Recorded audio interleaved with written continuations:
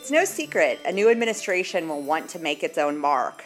This could mean a rollback of regulations from previous administration or changes to the regulations, but perhaps most importantly, it could entail a change of the enforcement discretion and how it's exercised. Any of these changes will ultimately impact business. I'm Adrienne Byard, a product liability litigation partner at Shekardi & Bacon. I'm joined today by Kristen Kaplan, an experienced FDA regulatory attorney who has recently joined the firm. Kristen brings a wealth of experience, having served as Associate Chief Counsel at the FDA and then Deputy General Counsel in charge of a global regulatory legal support and litigation program for one of the world's largest animal health companies.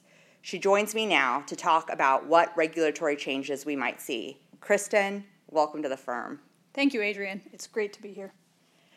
You have keen insight having been at the agency. What do you think companies need to be watching for now as the new administration begins to set priorities? So this is a very popular question these days, especially as there's increased interest in who the administration will name as the new FDA commissioner. I think there are several things that companies can begin to look at to sort of digest what the agency priorities might be in the coming months and years. The first thing to look at is whether there will be an uptick in FDA warning letters.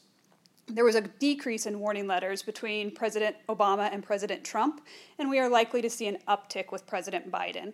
We have already started to see this in a number of different areas. One is advertising and promotion-related warning letters, talking about commercial advertising on fair balance or overstated efficacy claims. Another is a continued increase in warning letters related to COVID-19 related products. A third is FDA warning letters related to food allergens or food allergen labeling. And this is likely to get even greater focus because Congress recently passed the FASTER Act, which names sesame the 9th major food allergen to be included on labels. And then finally, we've also seen an uptick in CBD-related warning letters in the initial months of the Biden administration. So those are a few hints. In addition, the acting commissioner, Dr. Woodcock, recently mentioned that she will have a focus on food safety and animal health. So those are a couple of things to keep in mind. Another place to look is whether there will be increased inspections. FDA did very few inspections at all and basically no in-person inspections last year because of COVID-19. We expect that will change as the restrictions related to COVID-19 lift a little bit. The last place to look is once there is a nominee for the commissioner, it will be important to take note of the confirmation process and what he or she says during the confirmation process, as that usually provides early hints as to what their priorities might be. What do you see on the horizon in terms of enforcement then? Enforcement, so it will likely dovetail nicely with the warning letter issues. We will likely see enforcement related to COVID, and increases in inspections could lead to additional sources of warning letters and also could be a signal of increased potential enforcement activities depending on what those inspections find. I would say that we will likely see a return to more active enforcement approach by this administration compared to the prior administration. And this administration has seemed so far to demonstrate a desire to distinguish itself from the Trump administration, which could mean a tougher stance on certain issues. What should we make of these transparency initiatives at the agency? What does that mean in terms of the ability to engage in informal communications with the agency or any expectation that there will be confidential treatment of information? It's a good question and one that's particularly important to businesses as they determine what and how to submit information to both FDA and other regulatory agencies. This isn't an FDA-specific question. The conventional wisdom is that Democratic administrations are more focused on transparency than Republican administrations. It remains to be seen a bit whether that conventional wisdom will hold true for this administration.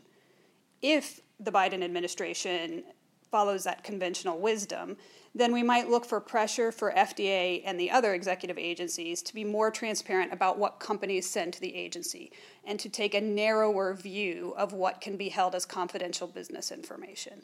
However, we also have to keep in mind that there are evolving privacy laws sort of across the United States and certainly outside of the United States, and existing statutes like the Freedom of Information Act that do protect the confidentiality of certain types of information. So those statutes won't go away. It's more of a question of how the agencies and the administration will interpret them. This is why I'm so happy to be at Shook and have the opportunity to partner litigation defense with regulatory counseling, because it's so important that the information be contextualized that's provided by the agency. For instance, when it comes to safety information or risk monitoring, when that information is based on case reports, that the limitations of that information or that data are acknowledged, or that they're put into context with other known causes of these adverse outcomes. Changing gears then, I think, too, Shook is known for its trial strength. I come from the litigation side of the house, and you come from the regulatory side. But I do think what sets our firm apart is understanding how these two services or these two disciplines work together, don't you? I totally agree, and it's one of the reasons I was most excited to join Shook. The two disciplines really are interrelated, and they impact each other. And I think many clients need help understanding the interrelated nature of the two disciplines and how they play off of each other. It's really important, from my perspective, to build a team that understands both in order to be most successful, both in terms of regulatory strategy and in terms of litigation strategy. So, for example, media and litigation can spur action by FDA or other regulatory agencies. Similarly, action by FDA can spur litigation or media attention or both. That's why I think it's important to keep both perspectives in mind when building both a litigation and a regulatory strategy and approach. In addition, it's incredibly important to have a regulatory lens for any product-related litigation in the FDA space, because the regulatory framework can impact the strength of the arguments, and a skilled regulatory attorney may be able to identify strategies and legal theories that aren't immediately obvious by reading the statute and the regulations. Sometimes what the statutory terms or the regulatory terms look like on their face and how FDA has interpreted them are very different. In addition, even pre-approval and pre-litigation, so when you're in the research and development or product development stage, it's important to have a litigation point of view in mind, because often what happens in the regulatory framework and the administrative record before the agency becomes key in future litigation. And the strength of your administrative record can make or break arguments that you could make in the litigation context, for example, preemption-related arguments. That's absolutely right. Well, Kristen, it's been a pleasure speaking with you today. It's a pleasure to partner with you. Thank you so much. Thank you.